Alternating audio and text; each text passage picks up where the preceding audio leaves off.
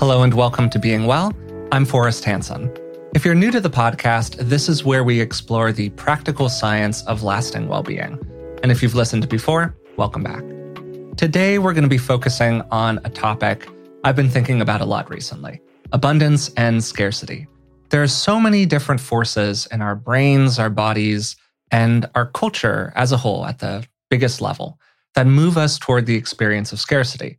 The feeling that something is missing, that we don't have enough, and moreover, that we never will have enough.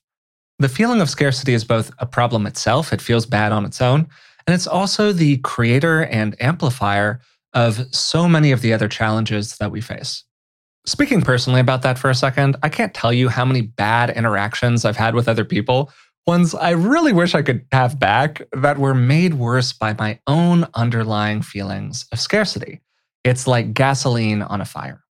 So today we're going to be talking about what a scarcity and an abundance mindset is, what some of the sources of scarcity are, and how we can increasingly move toward the authentic experience of abundance. And alongside that, maybe exploring this topic territory as a whole and offering a couple of caveats along the way. So to help us do that, I'm joined today, as usual, by Dr. Rick Hanson. Rick is a clinical psychologist, a best-selling author, and he's also my dad. So Dad, how are you doing today? I'm good, and I'm unbelievably psyched for this topic. Yeah, same. I think it's going to be a great one. It's full of personal value, also involves some kind of far-reaching, even radical critiques of conventional ways of living in modern society. It's a great topic.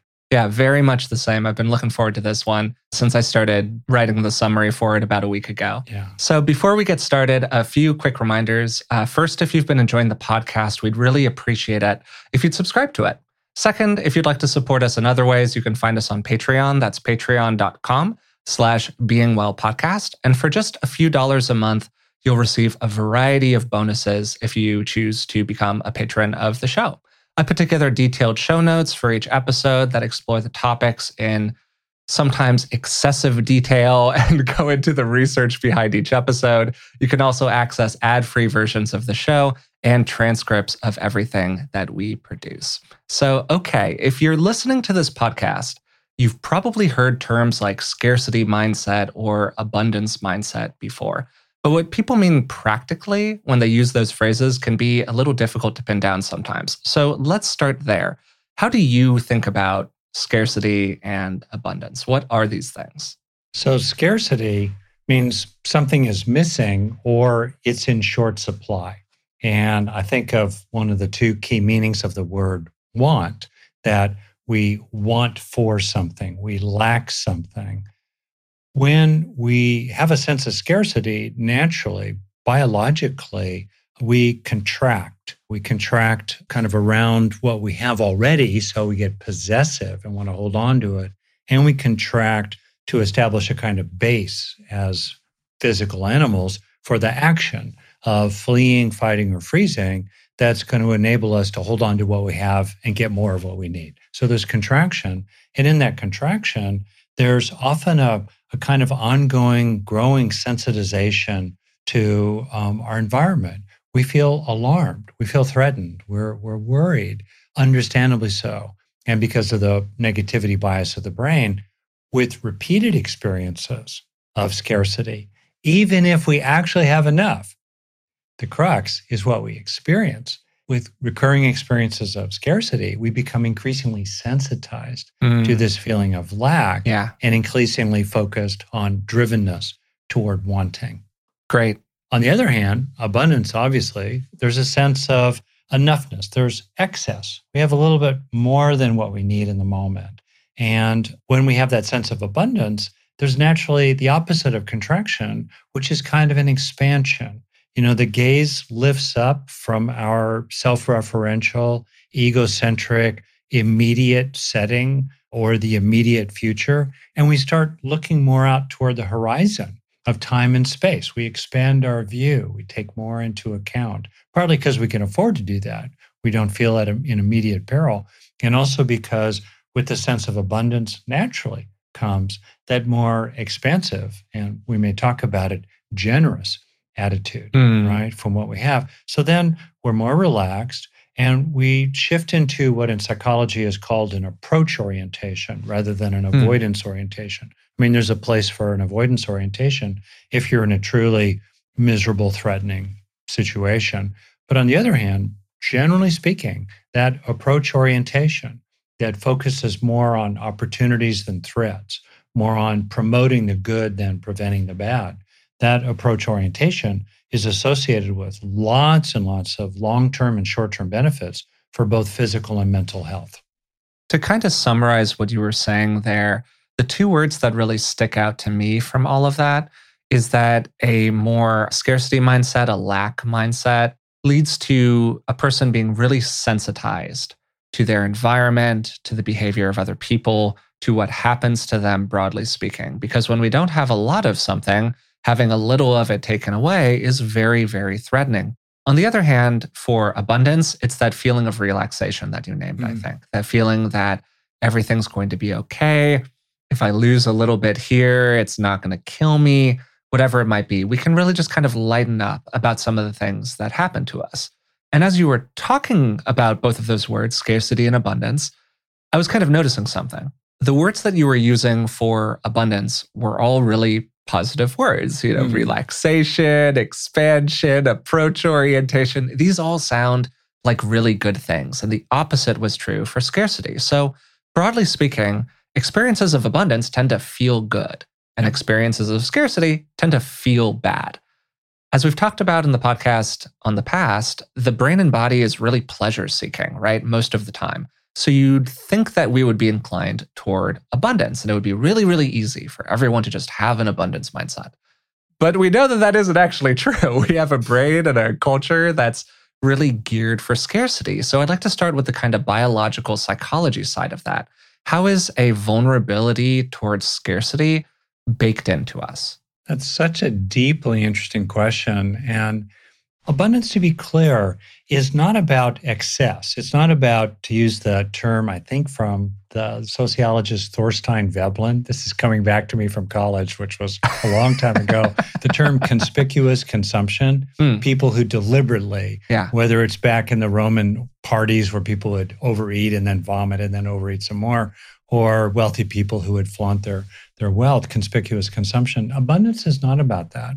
Abundance is about the sense that there's more than what I need. I think Thoreau had a line, I make myself rich by making my wants few, including that meaning of the word want, my presumptions of lacks. Yeah?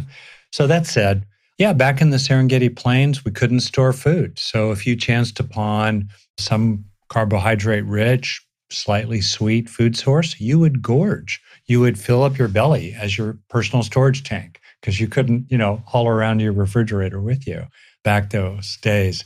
If you had some kind of position, scarcity also applies to social standing. If you had some kind of position in your band or, in early human cities, let's say, you would want to hold on to that position, right? You wouldn't want to risk that you would lose it. Generally speaking, our brain is much more sensitized around loss than it is sensitized to gain. This is the work of Daniel Kahneman, as you know, Forrest, and prospect theory and loss aversion and so forth. So these are just some of the ways. There are a lot of other ones, but the bottom line goes back to the saying I coined that we have a brain that's like, Velcro for bad experiences, Teflon for good ones. We have a brain that's like Velcro for the sense of scarcity, but Teflon for many, many ordinary experiences of abundance that kind of wash on through. And then, we feel like we don't have enough. And so we have to hold on to my precious as a result. Yeah, to return to another Rick-ism, it's the classic paper tiger paranoia situation where we are built to avoid the imagined threat 100 times in order to avoid the real threat once. We jump away from the shadow overhead, even though most of the time it's just, some leaf blowing in the wind, because every once in a while it actually is a hawk. And that hawk really is there to eat our ancient mammalian ancestors way back when. Something we've been doing recently, me and my partner Elizabeth, that's been really fun, has been watching the show Alone on Netflix. It's a good for you, crazy show. Classic, yeah. Yeah, totally crazy show where they basically take these survivalists, these really, really hardcore people who really know what they're doing, and they drop them into some incredibly unfamiliar environment and unforgiving environment in the middle of nowhere with very, very little. They're allowed to bring like 10 objects or something like that with them that help them survive. And outside of that, they're on their own. And the person who makes it longest wins. And it's really shocking how quickly resources run out for these people. Even though they can be in a situation where it feels like everything's handled and they have plenty of stuff and they're really doing amazing, and they get a little bit sick and suddenly they're out of the game. Or something goes a little sideways with their food source and suddenly they're out of the game. And again, these are people who are incredibly good at this. And a lot of them don't make it 30 days or 40 days. And if those are modern people with modern technology at their fingertips and they're struggling that much inside of those situations, it really highlights just how tenuous life was back when our brains and bodies were evolving. And so we had to be geared to see anything that could potentially be a threat and anything that could potentially be a resource. Oh, it's beautifully said. I'm thinking of just the fact that roughly recent evidence within the last 5 years is that roughly 100,000 years ago, the entire human population on this planet, so our species, anatomically modern humans, have been around for around 300,000 years. It's a lot of time. Roughly 100,000 years ago, due to natural kinds of climate change, food sources dried up in Africa. Our human species, our ancestors, became restricted to a few little pockets, typically around the coast of South Africa, where the conditions were present where certain kind of particular tubers, some strange plant that had like potato-ish roots, I guess, could live in that area. And there was access to shellfish and other forms of food from the sea. That was it. And the actual size of the human population in terms of adults was down to just several thousand people. We were this close. I'm putting my fingers together. You can't see, like there's just a grain of sand between them. We were this close to going extinct. So yeah, definitely a lot of attention to scarcity. If I could, I'll tell you a quick little story about a client of mine. I'll disguise some of the details.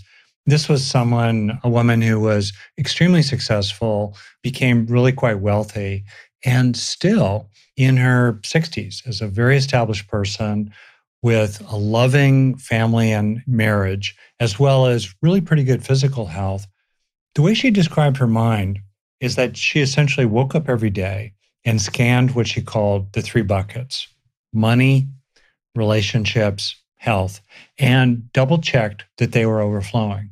And if there was anything less than overflowing in any one of them, like the stock market dipped a bit, so her net worth dropped by 0.5% maybe, or if there was some little twitch in her marriage, she would get extremely anxious. That's why she was in my office. She was very anxious about these kinds of things.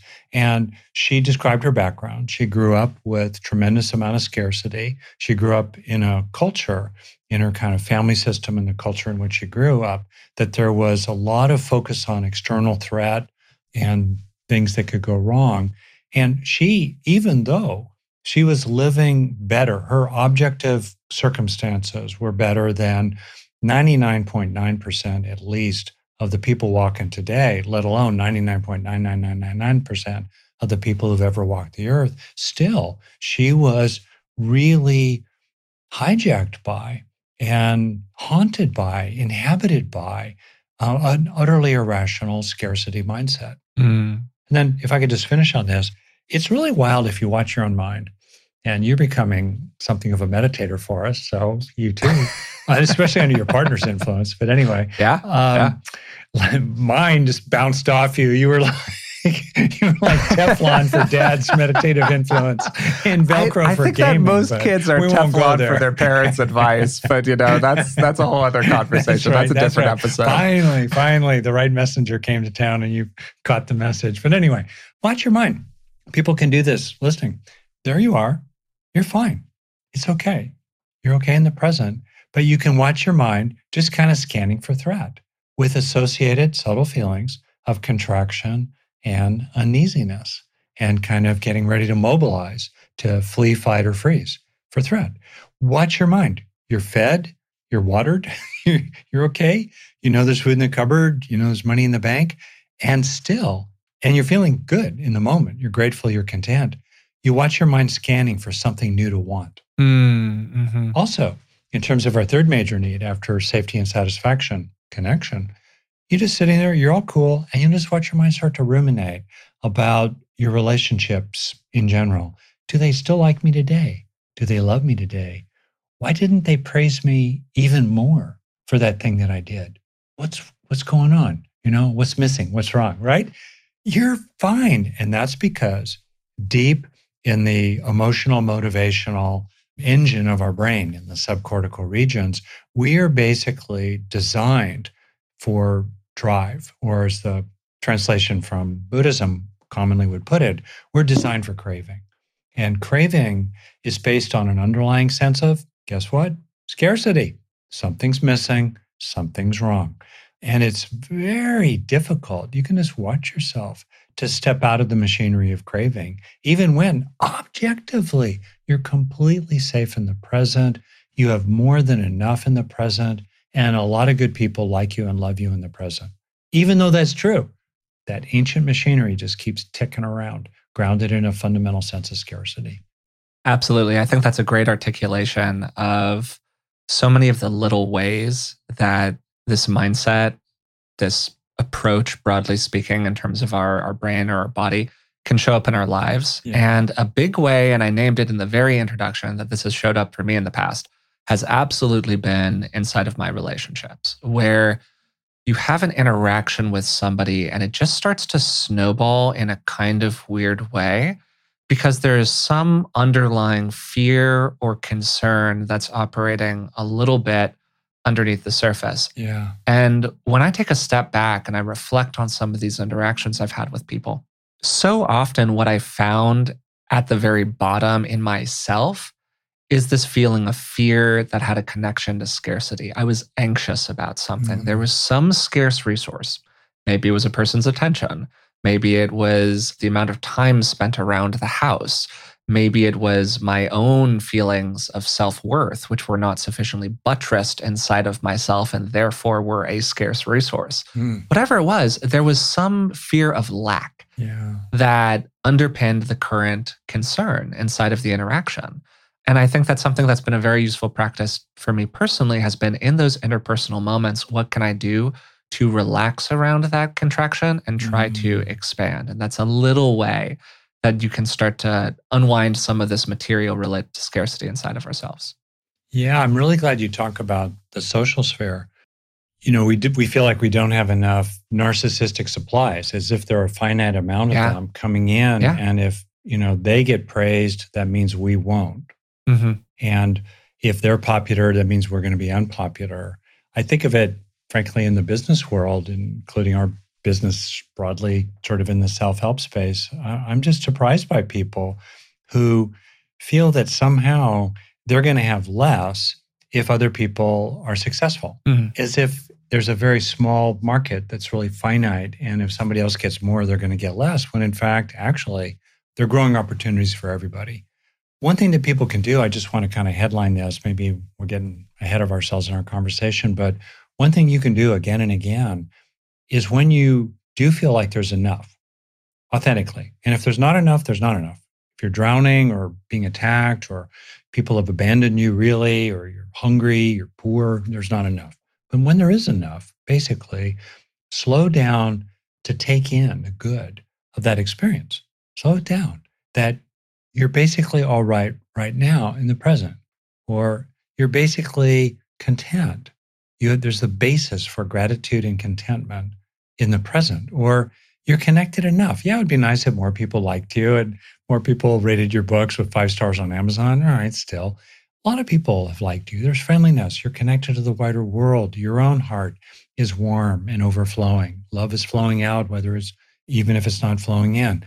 When you have those opportunities, feel them. And then you gradually can hardwire those experiences into your nervous system and gradually undo and defuel the machinery of craving.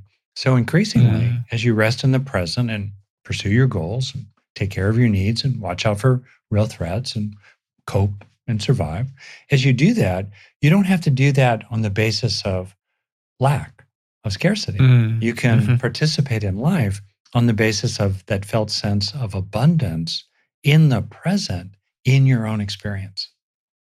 And I want to take a moment to highlight that that's an incredibly powerful practice.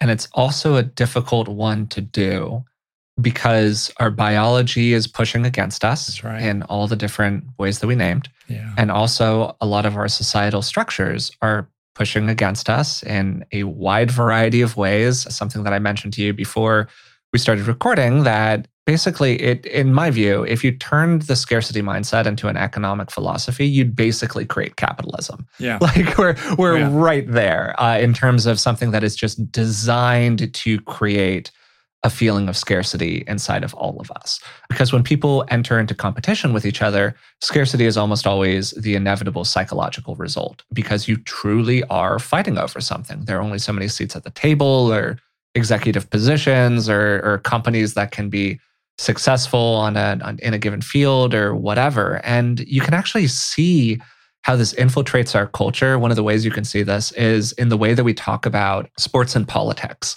I follow a lot of various sports franchises and I pay a lot of attention to politics. Go the San Francisco 49ers. They're in the tournament. There you go. Booyah. All of the local Bay Area sports teams. They may be out of the tournament by the time you hear this episode. They probably will be. But okay, that's a different podcast. But anyways, we spend so much time in both of these disciplines, sports and politics, talking about who might win next, and so little time talking about who just won. Yeah. Like if you just divide the share of minutes spent talking about who's going to win the next title versus celebrating the one that was just won, like it's got to be radically slanted toward the future. And I get why that is. There are a lot of good reasons for that. The winner is yesterday's news to an extent. But that inevitably leads to this experience of like, oh, I got there, but now what? Did it actually feel good? Do I actually get to feel like I won something? Do we actually see the progress that we are making? Yeah. Or are we trapped in this kind of constant washing machine of always something else, and the goalposts keep on getting pushed down the field? Right. And as you well know, we can pursue the next something else while also feeling a fullness and a balance inside ourselves. And indeed, doing that helps us pursue the next something else. It's very motivating to do that. Yeah. I know, it's kind of wild. You see people over the long course of a top career, they usually come from an abundance mindset. There's a sense of there's enough credit for everybody. There's a kind of, they're happy warriors, as it were. You know, they're joyful as they keep working hard and take care of things. Yeah, absolutely. And they're not paying the cost. What's called in science allostatic load of the consequences of the stress. See, scarcity is stressful. Abundance is healing and nurturing and resilience promoting, right? So people who operate from a scarcity mindset, stay thirsty, my friends, stay hungry, my friends. You got to always be thinking about what's your next score, your next goal, blah, blah. They're paying a price along the way that's going to gradually degrade their own performance. Yeah. Bit by bit, grain of sand by grain of sand. Yeah. Yeah, just adding something to that, scarcity can actually be kind of addictive to our brains. What I mean by that is that there's a lot of research that shows that people who get stressed get sensitized to future stressful experiences. And there are things like the amygdala hijack, where basically your amygdala operates, that's sort of the fear center of the brain. Yeah. It operates more quickly than the more rational top-down structures. So it's kicking into gear before those other brain processes have an opportunity to catch up and be like, whoa, you don't actually have to be that worried about this situation. Yeah. So you add those things together, the brain gets more and more sensitized to stress, and the amygdala fires faster than the rest of the brain. And it's like, well, you've got a recipe here for wandering towards those scarcity experiences. That's really true. One point quickly about societal pressures. Obviously, if you want to run a modern economy grounded on consumerism, you need to make people feel like they need more. Yeah. Continually, right? Further, it's a great strategy in capitalism to keep your workers relatively impoverished, keep their minimum wage really low, don't give them health insurance, and make them desperate. Because if they're desperate, they are more willing to put up with the work conditions or take the low wages that enable the few to become rich at the expense of the many. So these are some of the ways in which, scarcity can be kind of baked into our societal systems. As somebody who's really struggled with skin issues like acne over the course of my life, I know just how great it is to not stress about what's going on with your skin. That's why I'm excited to tell you about today's sponsor, OneSkin. Their products make it easy to keep your skin healthy while looking and feeling your best. No complicated routine, no multi-step protocols, just simple, scientifically validated solutions. The secret is OneSkin's proprietary OS01 peptide. It's the first ingredient proven to work with the aging cells that cause lines, wrinkles, and thinning skin. And as somebody who's used plenty of complicated routines in the past, I love the simplicity of using their OS01 face topical peptide. Just cleanse, pat your skin dry, and apply it twice daily. Get started today with 15% off using code BEINGWELL at oneskin.co. That's 15% off oneskin.co with code BEINGWELL. After your purchase, they'll ask you where you came from, and please support the show and tell them that we sent you. If you're like me, you've probably started to pay closer attention to your long-term health as you've aged. Turning 35 was a bit of a wake-up call for me, and I'm always looking for good sources of information, because it's often really difficult to separate fact from fiction when it comes to our physical health. We had Dr. Tim Spector on the podcast a few years ago. He's a professor of genetic epidemiology and the scientific co-founder at Zoe. And the Zoe Science and Nutrition podcast is truly one of the best resources out there when it comes to this stuff. With the help of world-leading scientists, they help you make smarter health choices every week. And you don't have to just take my word for it. Avid podcast fan Stephanie's Apple review says the Zoe Science and Nutrition podcast is a life-changing, science-based, myth-busting podcast. That's a must-listen for anyone who eats food and wants to understand how it affects their body. With the Zoe Science and Nutrition podcast, you can join Stephanie and millions of others transforming their health. Find it wherever you listen to podcasts. If you like being well, I think you'll really enjoy the Dr. John Delony Show. Dr. John's show was recently in the top 5 of all podcasts on Apple Podcasts, which is just an incredible accomplishment, and it speaks to how much value people get out of the show. Dr. John has a PhD in counseling, and he's been working with people for over 20 years. And the show has a very cool format. Real people call into the show, and he walks them through how to navigate a tough situation related to common challenges. Maybe it's something related to their relationships, anxieties, or emotional well-being. He explores a lot of topics that are similar to what we talk about on this podcast. But while we can sometimes be pretty theoretical in nature, the format of John's show just creates a lot of directness and practicality to it. I think it's actually a really nice complement to what we do here on Being Well. No matter what you're going through, the Dr. John Delony Show is here for you. And if you ever need some advice, you know who to call. Listen to the Dr. John Delony Show wherever you get your podcasts, or follow the link on our website.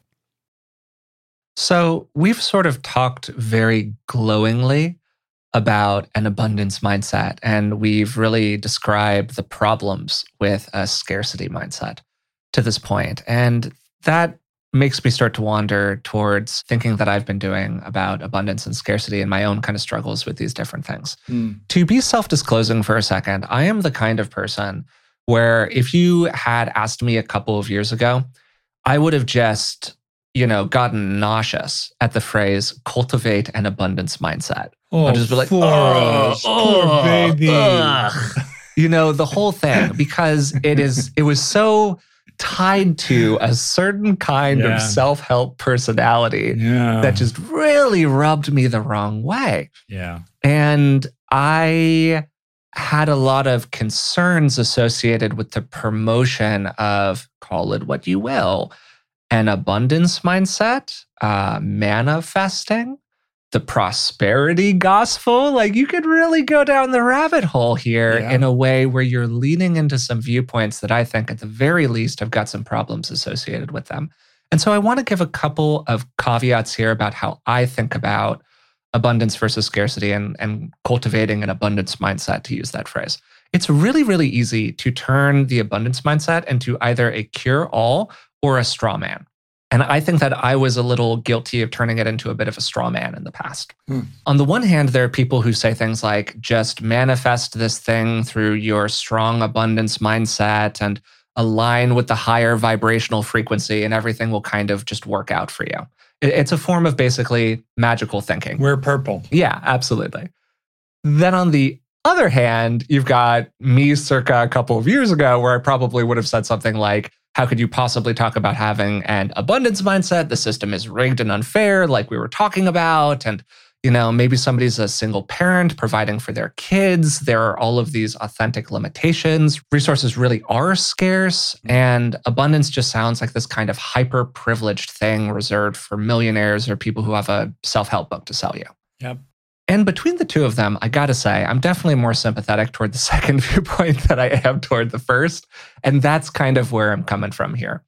For me, a authentic, useful abundance mindset, in quotations, is grounded in reality. It is not smelling the flowers while the world burns. It is not lying to yourself about the truths of your life or the truths of life more broadly. And it's not pretending that the glass is full when it's actually empty. It's a tool. It's a psychological tool that we use that allows us to get to a place where we feel calmer and more collected and more whole, where we are pushing back on those baked in issues inside of our biology that incline us toward scarcity. We're putting a finger on the scale, not because we're trying to tilt the slider all the way to the positive in an irrational way, but because we're fighting an inner tendency that is itself unfair. So we are creating more fairness by building in this inclination. To give kind of an example here, tools can be used toward good ends and toward problematic ones, right? Like we should all be washing our hands these days, particularly because, hello, we're in a pandemic.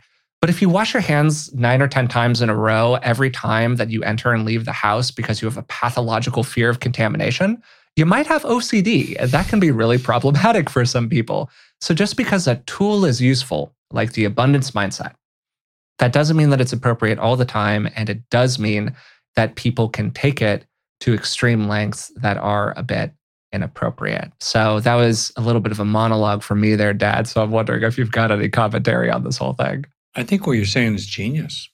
I just think thanks. Honestly, I just think it's fantastic. It's nuanced. It's right.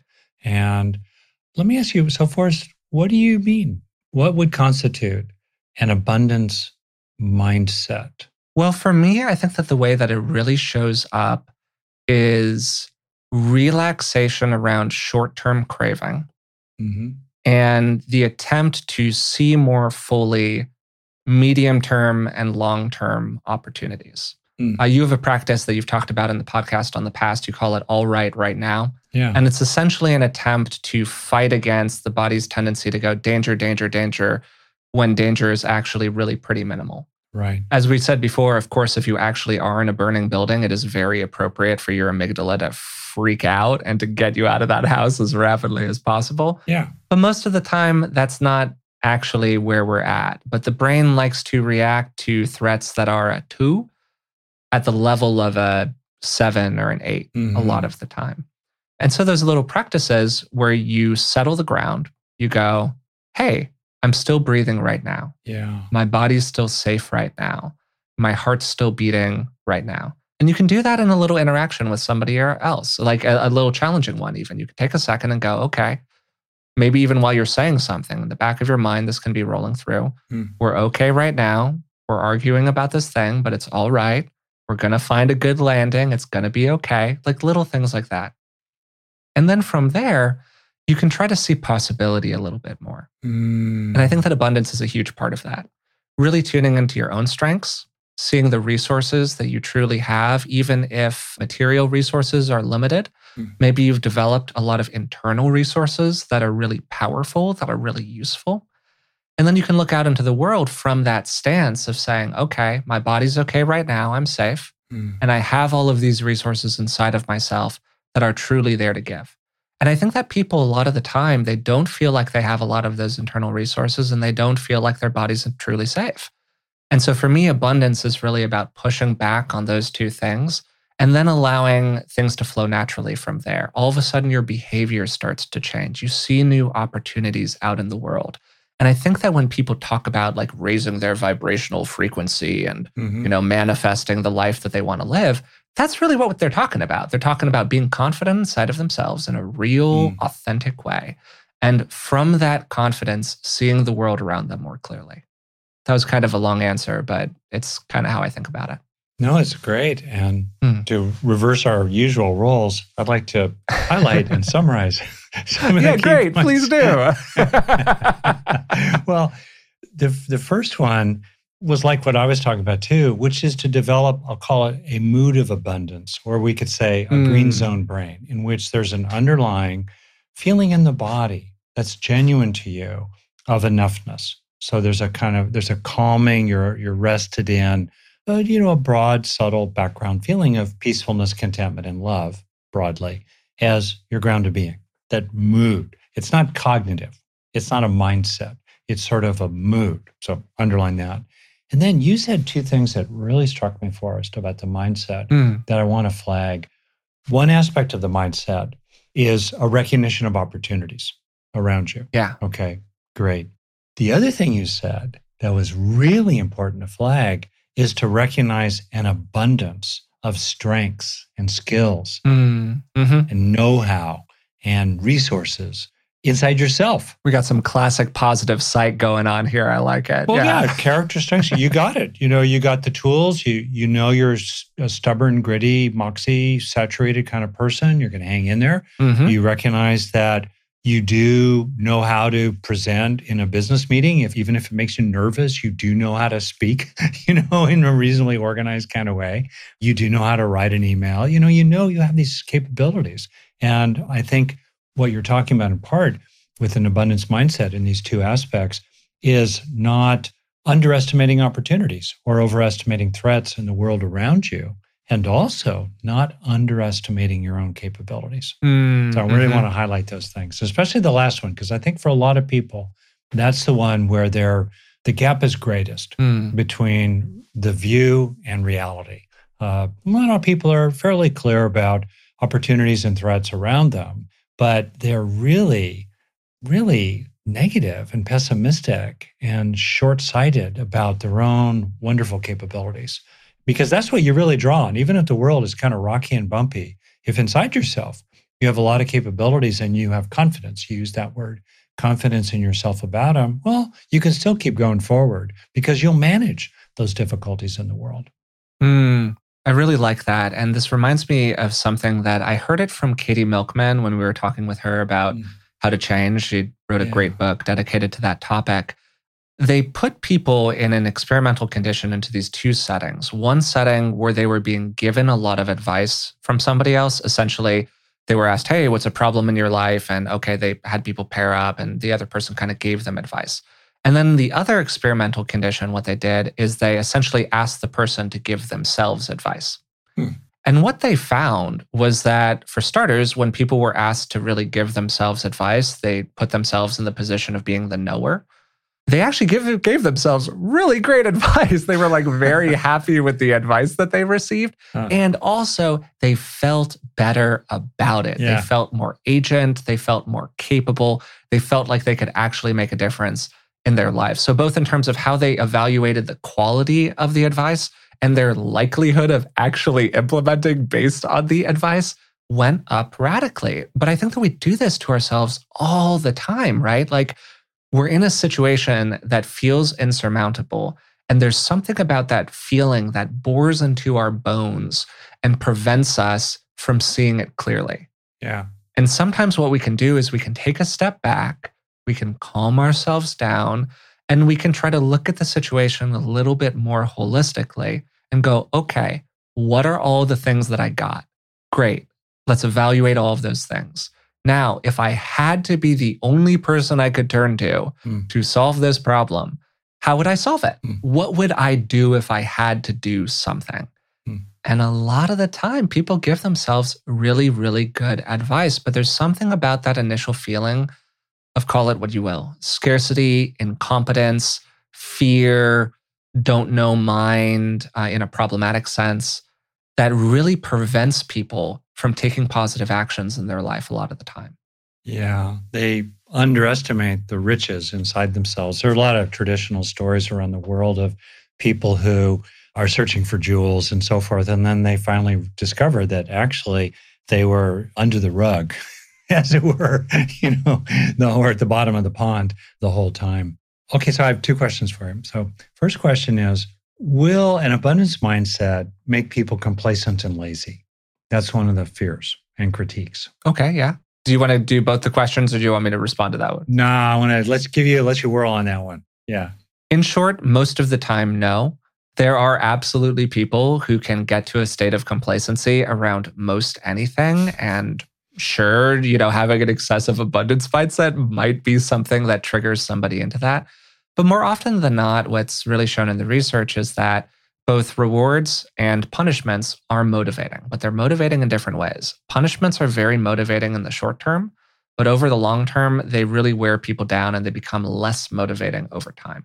Whereas rewards tend to have more sustained motivation toward an end that's associated with them. So if we think about this in terms of an abundance mindset, a lot of the time you're tuning into the experience of a reward, right? You're feeling something good inside of the body. You're enjoying an experience a little bit more. You're moving away from painful stimuli of various kinds. And that tends to fill the coffers of a person's internal ecosystem in a way that allows them to gain more out in the world. And also, I just got to really highlight this here. If you're worried about your brain not craving enough, I would not worry about that. I would not spend the mental effort being like, wow, maybe I'll just get to a point where I'm so abundance mindseted that I just become lazy and complacent because my brain doesn't want anything else. I can almost guarantee you that your brain will always want something else. So much about it. Like a shark who has to keep swimming to have oxygen flowing through. I know, right? Yeah. Yeah, I think just about this question, I think about Maslow's hierarchy and good research that in terms of his hierarchy, the lower needs for raw survival and basic social standing in the group and a couple of other things, when those needs are satisfied, they're called D needs, which stands for deficiency needs. Something is missing. There is a lack. When that lack is addressed and fulfilled, then whoosh, people naturally move into self-actualization. They get interested. They really want to manifest their capabilities. They want to, run with the big dogs because they feel capable of doing that. And that's a natural evolution. I've definitely seen that, in people. I've seen it in you. I've seen it in myself that, we're kind of gobsmacked with gratitude. And, you sort of look around and go, okay, what next cool thing could we do? Totally. Yeah. Yeah, absolutely. All right, here's the next question. Okay. Imagine a person who truly is in a marginal, tough situation. There's a lot of objective scarcity in their life. Maybe there's a scarcity of social status, perhaps because they are being structurally discriminated against, perhaps. Mm-hmm. Maybe there's a real scarcity of time. Maybe they're a single parent with young children, a not great job. It's tough. They're not starving to death, but there's not much objective abundance in their world. What would be relevant for a person like that with regard to a quote unquote abundance mindset? I love this question. Couple of key points. First key point, there's a difference between having an abundance mindset and being self-deceptive. A lot of people, I think, make the mistake of thinking that an abundance mindset is the same thing as just being really positive and optimistic. And I actually think that they're quite different things. That's a great distinction. Yeah. And to sort of reiterate what we were saying earlier, if you are actually in a dangerous situation, it is absolutely appropriate to freak out. And this gets to the second key point. When we clear away the imaginary threats, the real ones become very, very clear to us. And I think that that is such a sneaky value of what we call abundance mindset. Yeah. Which for me, a lot of the time is really just seeing clearly. And when you see more clearly, you develop more self-confidence and more trust in yourself, including the confidence to say, wow, this is really bad and I need to get out of here right now. Or from a material scarcity standpoint, wow, we really do need to have a super tight budget this month for whatever reason. Yeah. Or I need to find a new relationship as quickly as possible because this one has become unsafe. You start to trust yourself more. It becomes harder to gaslight you in a variety of different ways. And a lot of the time, when somebody is in a situation that is truly materially scarce, where they find abundance is through other verticals, the resources we have inside of ourselves, and abundance in our view of the outside world as having potential opportunities for us, even if we are more limited in some ways than other people, perhaps by society's perception of us or other very unfair forms of discrimination that exist out in the world. Even a kind of abundance in just like the moment-to-moment experience of going on living can be a very, very powerful resource for people from time to time, particularly if they are in very high threat situations. So yeah, I think I would mostly return to that idea around threat perception, where it's very easy for the mind to imagine threats. And if you know, like me, I've referred to myself in the past as an anxious person, and I'm kind of working on that a little bit in terms of my self-concept. So I'm not really referring to myself so much that way these days. But that was a way I used to think about myself. And there was a part of me, even though I tend to really trust my brain, that sometimes wasn't sure if I should be as anxious as I was. Yeah. Because I had to apply a kind of internal correction factor around whether or not I could trust my anxiety, because I had had experiences in the past where I understood that I had been needlessly anxious at the time. Yeah. But the more that I've moved toward that stance of opening, relaxing, softening, getting a little bit more lightly holding around my anxiety, the more that I've actually been able to trust its impulses in a really full way, the more I've been able to trust myself. And I think that that's just like such a powerful resource for so many people. I love what you've said. And I got to reflect myself on what you were talking about. And I would nominate maybe 3 things, 2, along with what you said, which is even for people in objectively scarce situations, there really is a scarcity of money, time, energy, social support, external forms of credential, job opportunities, all of the above. Still, there is an abundance first of awareness, the field of awareness. Now, I know this is very on brand for me, so I try not to fall asleep here. But anyway, there is an abundance of awareness. Awareness is capacious. It can hold so many things. It's boundless. It lacks bounds. It lacks edges. And people, even in difficult situations, can keep practicing an opening of awareness to take in the whole field rather than closing it down, as the brain is prone to do, with tunnel vision around those lights on the inner dashboard that are flashing red. So first, an abundance of awareness.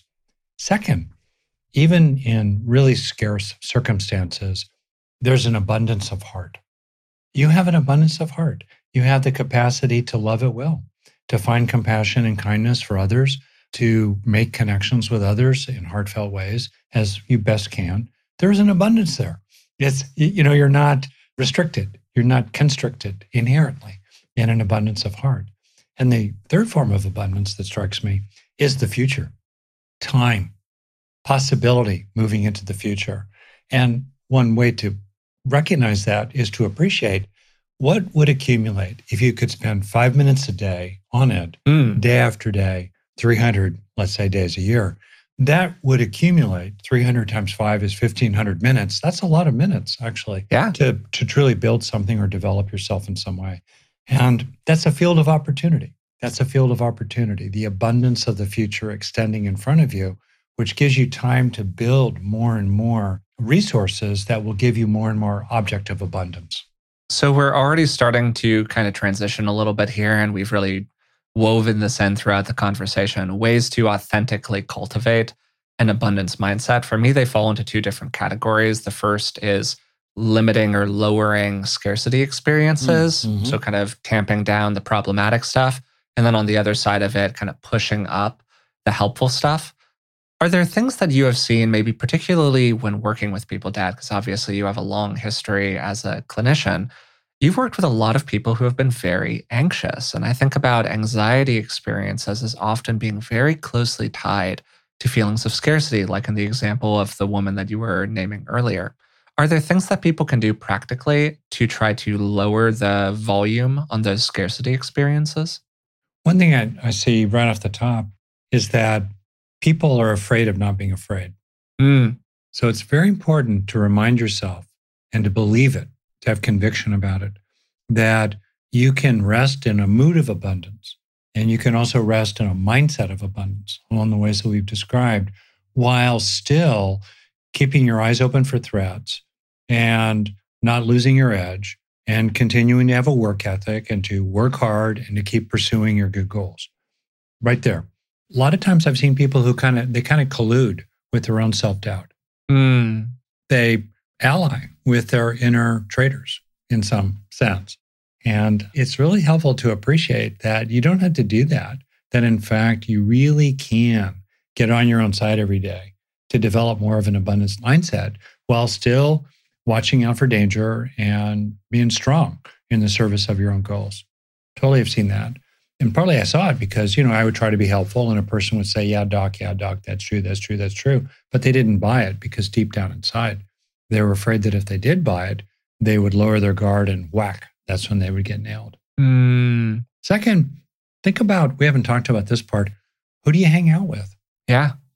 Do you hang out with people who maybe for their reasons, who knows what they are, but they're just doomsayers, naysayers? I have a neighbor who had a remarkably fortunate and happy and developed life.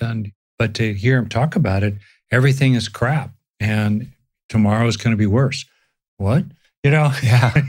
Get away from those kind of people. It doesn't mean you want to be with people who are ridiculous. And there's this classic novel by Voltaire, Candide, in which one of the main characters, Pangloss, the philosopher, is always talking about, oh, this is the best of all possible worlds. Well, no, a lot of things could be better, whether it's regarding the climate crisis or dealing with the COVID, epidemic or anything else, really. Things really could be better. I'm not talking about that. But I'm talking about being with people who are not needlessly doomsaying or raining on your parade, and who actually have realistic optimism. And I think of it as kind of possibility thinking. I get teased sometimes to my family when we go out to eat. I'm a possibility thinker. Hey, how cool could it be? Yeah. Well, you could write a book. Why not?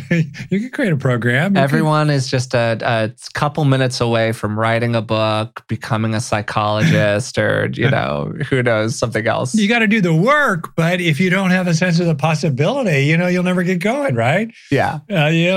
Aim for a tree, you're going to hit a rock. Aim for the stars, you might hit a tree. Pretty good. Okay, so that's the other thing I've seen. A little softer landing than the rocks. Okay, I like that, Dad. That's true. To give a few other ways that people might work with that scarcity feeling inside, for me, so much of this is somatic. And we've named it a couple of times throughout the conversation, but just to really highlight it here, there are very distinct body sensations that are associated with relaxation and satiety, if you want to think about it that way. Like, I've had enough. Calm, expansion, choose the words of your choice. These have a huge body-based component, and I can really feel in my body when I'm there versus when I am contracted and tight and anxious and all of those other words. But the trick is noticing it in the moment. Yeah. When we take the brain out of it just a little tiny bit, and we see the situation from 10 feet above ourselves, it's generally pretty easy for us to tell which of these modes we're in at a given moment. The challenge comes in identifying actively in the moment that you need to go through that process of self-evaluation. And so it becomes a practice, right? And over time, we shorten the distance between getting into contraction and noticing that we're in contraction and maybe we should consider doing something about it. That's great. I'm going to be playing with that as I kind of move through the day. I mean, even right now, as you think about it, I'm doing it here a little bit. Yeah. Do you sit with a sense of fullness, right? Or do you sit with a sense of contraction around possessing what you have and making sure nobody reaches over and grabs it from you? Can we live in a way that has more of that open gesture?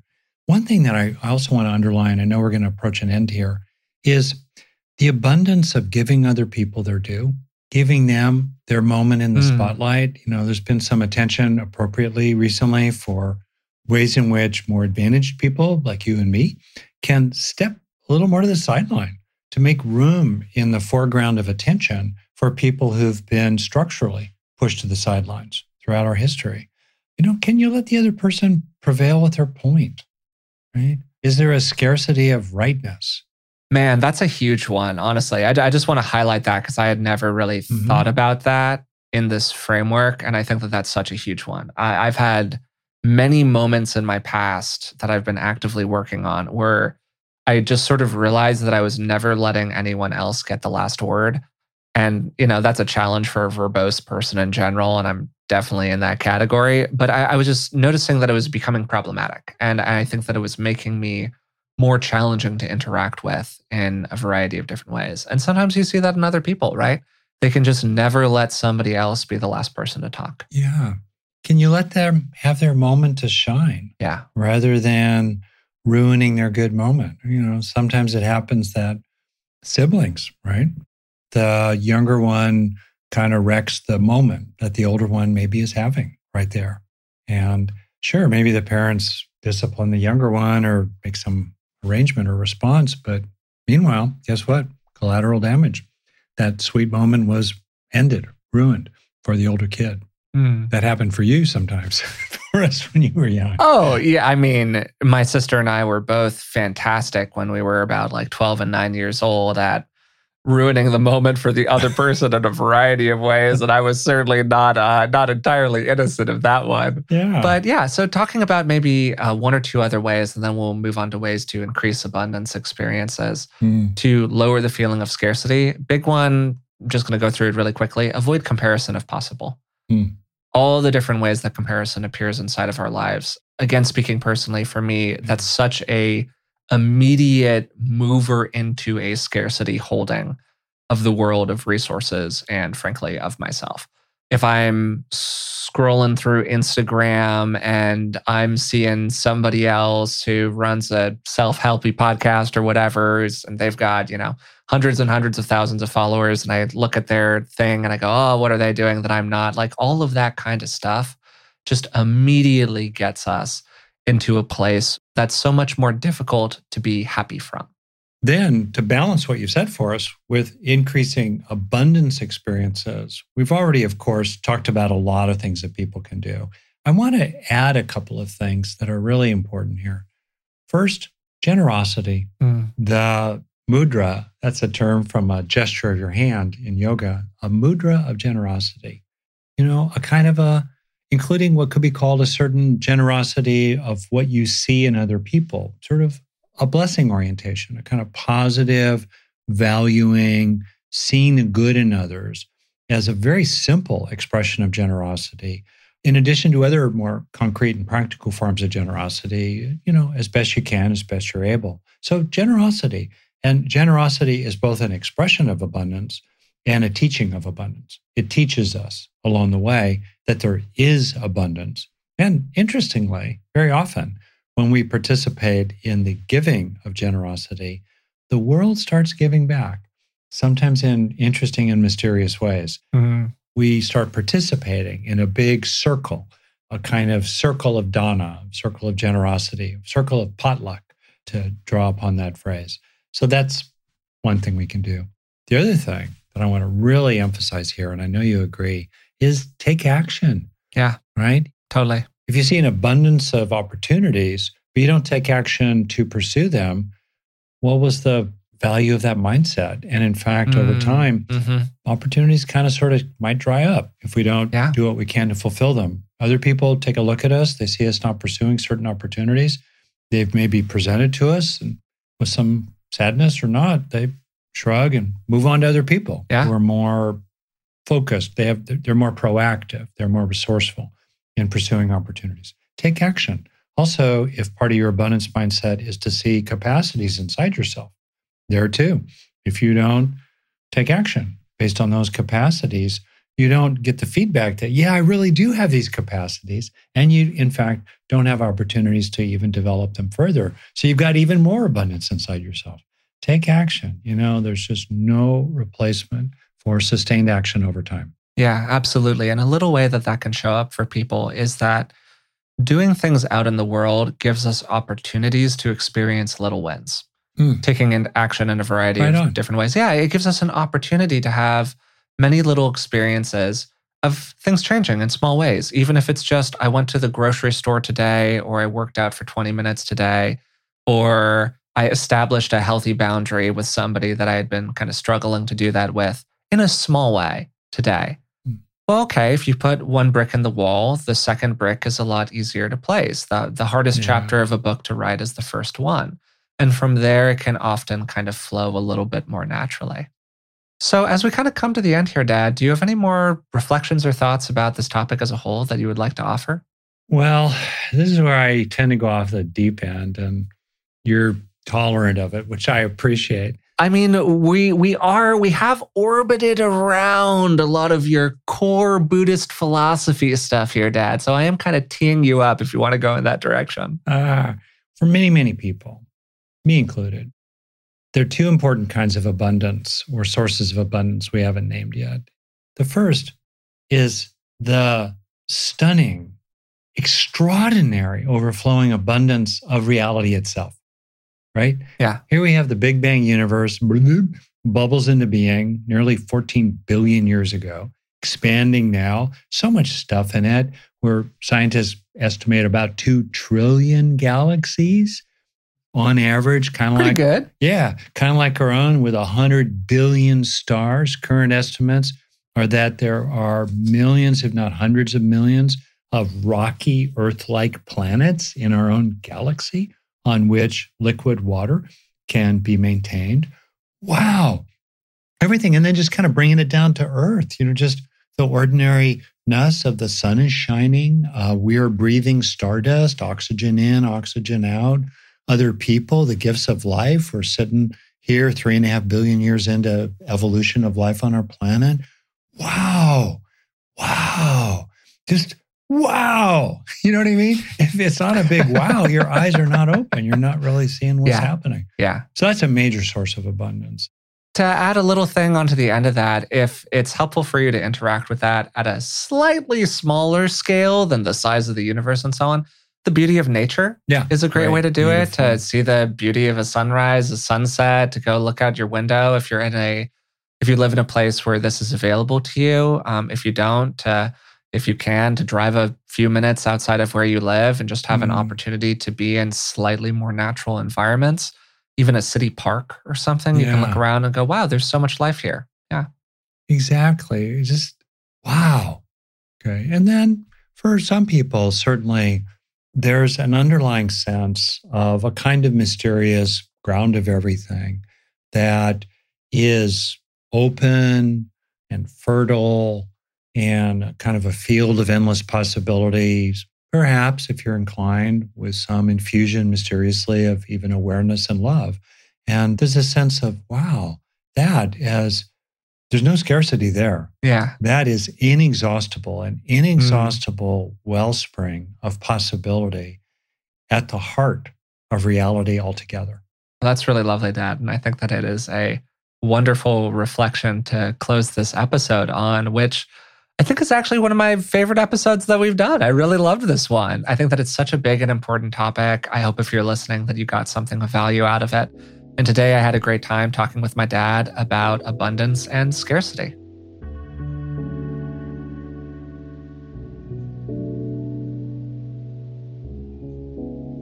We began today's episode by explaining what we meant by the phrases scarcity mindset and abundance mindset. It's really common to run into these phrases out in the world and not to have a great sense of what people actually mean when they use them. Most of the time, scarcity is characterized by a sense of lack, by a feeling of contraction in the body, and by the general perception that there isn't enough to sustain you out in the world. When we operate from a place of scarcity, we're sensitized to the threats of the world around us. We see almost everything as a threat, because when you don't have a lot, everything kind of becomes a threat. We see the cloud in every silver lining, and we assume that things are going to go wrong. On the other hand, abundance is characterized by a sense of enoughness. There's this fullness and balance inside, and maybe even the bodily sensation of expansion rather than contraction. When we operate from abundance, we're relaxed. We see things as opportunities. We see the silver lining on the cloud. And this also allows us often to see situations more clearly because a lot of our biology and psychology is set up to excessively perceive scarcity. There were a lot of survival benefits millions of years ago for our ancient ancestors who viewed resources as highly scarce because, hello, they were. Scarcity in the wild led to death. And the truth is that a scarcity mindset is really, really good for keeping people alive. But it's not so great for helping people live really fulfilled lives. This means that we don't cultivate an abundance mindset to lie about what's true out in the world. We do it to place a hand on an already unbalanced scale, aligning that scale more accurately with the way the world around us actually is. We then spent a little while talking about sources of scarcity in our bodies, our minds, and out in our culture as a whole. And there are many of them. The body is tuned to be extremely sensitive toward any even vague perception of not enoughness because, again, of the incredibly high survival costs of not enoughness. And this permeates so many different things. It permeates our material lives, of course, but also our relationships, the various ways in which we are acutely aware that we're not quite getting what we want from other people. Then socially, so much of our culture is built on cultivating feelings of scarcity inside of people. It's built on making people feel like they don't have enough, and so they need to buy something new and shiny. And it's really easy for that to make people feel like resources are scarce broadly, not only out in the world, but inside themselves as well. I then spent a little time sharing about how I think about an abundance mindset and some of the natural critiques and caveats that arise when we talk about this territory. And what I wanted to highlight again and again is that a true abundance mindset is grounded in reality and aids us in perceiving reality more accurately. Something we've talked about plenty on the podcast in the past is gaslighting, the ways in which other people can cause us to question our perception of reality.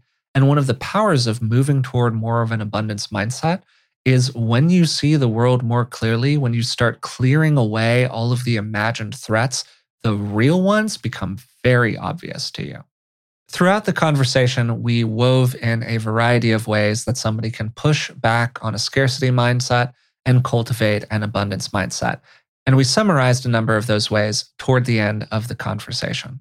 Some of the real highlights for me include the physical sensations of scarcity and abundance, and shortening the amount of time it takes you to realize that you have moved toward a scarcity posture in the body, and to then go, maybe I should try to relax a little bit. Maybe I should try to expand a little bit. And over time with practice, that amount of time gets shorter and shorter and shorter. Another great tool is to slow down. The fear and threat systems of the body tend to move a lot more rapidly than our more rational ones. So just giving ourselves a little bit of time can really help us move away from scarcity.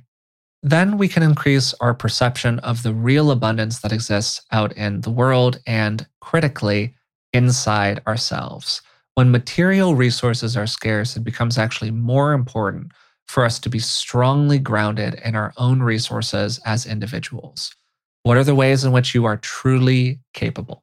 What do you have to give to other people and to the world? What are the skills that you have cultivated over time? Alongside that, a growth mindset is a really powerful tool. Even if you don't know something today, you can learn it tomorrow. And then it's another resource that you have inside of you as time goes on. Rick then closed with what I thought was a really lovely reflection about connecting with the broader abundance that we can find in our worlds. The abundance of nature, the abundance of the remarkable strangeness of the material universe, and maybe even the abundance of something else, something that is a kind of ground or a spiritual presence, whatever it is that you can connect to that matters to you and how you can find no scarcity there.